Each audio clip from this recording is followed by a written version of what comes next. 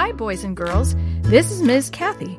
I'm so happy you've joined me today for another story just for you. Chapter 10, Grandma's Story. Come here, children, Grandma Adams said, reaching out from her bed. Dee Dee and Jenny approached Grandma Adams slowly. Dee Dee's hair was full of cobwebs, and Jenny was black from head to foot from coal dust. Have you been having fun exploring this old house? Grandma asked. She chuckled and brushed the cobwebs from Dee Dee's hair. Dee Dee grinned and nodded. This house doesn't give up its secrets easily, but we learned a thing or two about it. Such as? Grandma raised one eyebrow. We found your diary, Jenny said. I hope you don't mind us looking at it. Diary? Grandma said. I don't remember having a... Ah, yes, she smiled, slowly remembering. That was a really long time ago. We were trying to find out the truth about Captain Morgan, Dee Dee said. And did you? Grandma asked. Dee Dee told Grandma about finding the hidden passageway and following it to Captain Morgan's room. And we found your initials and those of others in the passageway, Jenny said. Those other initials were there a long time before you were born, said Grandma. The man who owned the boarding house before my daddy, Hanson, I think his name was, used it to hide runaway slaves before the war between the states. That's the Civil War, I think you call it. Dee Dee nudged Jenny. I told you. Is that how your daddy snuck Captain Morgan in and out of the boarding house? Jenny asked. Grandma nodded. I would use that passageway to visit him every night. That is, until he left us that night in August. Oh, you mean the night he was killed? Dee Dee said. Killed? Goodness, no, Grandma laughed. My daddy would come in and read to him from the Bible every night, and every night after Daddy left, Captain Morgan would ask me about what Daddy had read. One night we were talking about John, chapter 3, where Jesus told Nicodemus that he must be born again. I was explaining it to Captain Morgan when he up and let out a wail. I thought he hurt himself, but then he started crying. I asked him what was the matter. Abigail, he said to me, I am not the man I need to be. Those words cut through me like a sword. Dee Dee looked at Jenny. The sword of the Spirit, Dee Dee said.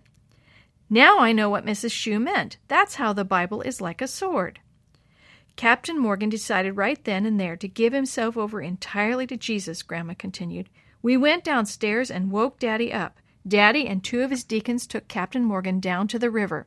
And drowned him? Jenny asked weakly.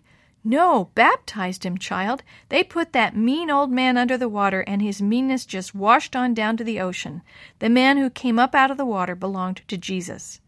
That's what you meant when you said that he was with Jesus, Dee Dee said. But what happened to him after that? I found his trunk up in the attic. And I found Henry down in the cellar, Jenny said. Grandma laughed. Oh, Henry! How I loved that car! Captain Morgan left that night and headed back to Mississippi to do what he could for that family he had hurt so badly years before. He said he was a new man, and he didn't want anything to do with the things that belonged to the old man, the mean old man that was washed down the river. So in a sense, the old Captain Morgan was washed away down the river, Dee Dee said. Grandma nodded. Captain Morgan didn't have any money to pay Daddy for putting him up and taking care of him for so long. So when he left, he gave Daddy his brand new Model T Ford.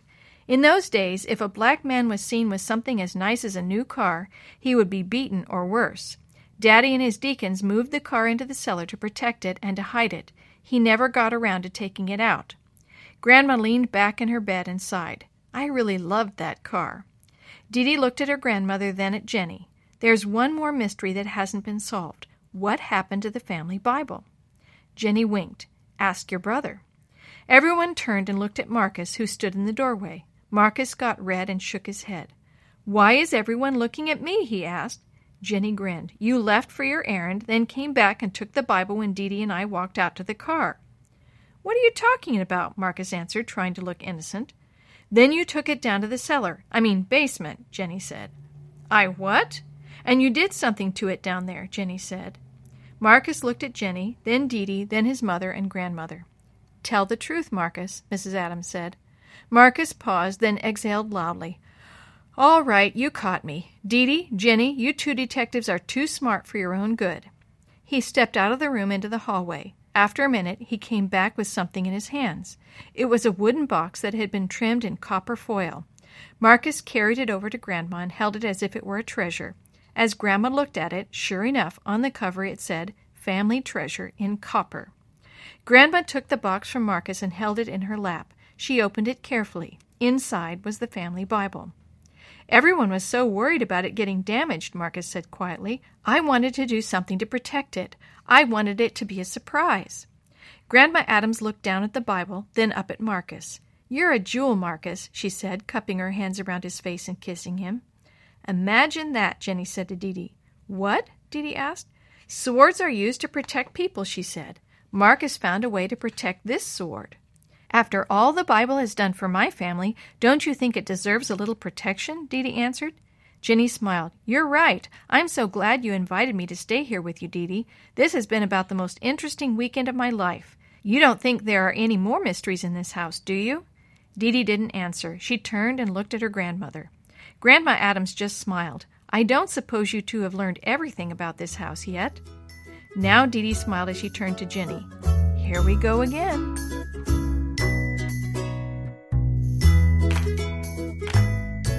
The story you have heard today is a chapter of The Shoebox Kids, Book 7, The Clue in the Secret Passage, written by Glenn Robinson, edited and created by Jerry D. Thomas, and used with permission from the Pacific Press Publishing Association. If you're interested in any other books published by the Seventh-day Adventist Church, please visit AdventistBookCenter.com or call 1-800-765-6955. This podcast is a production of the Carolina Conference of the Seventh-day Adventist Church.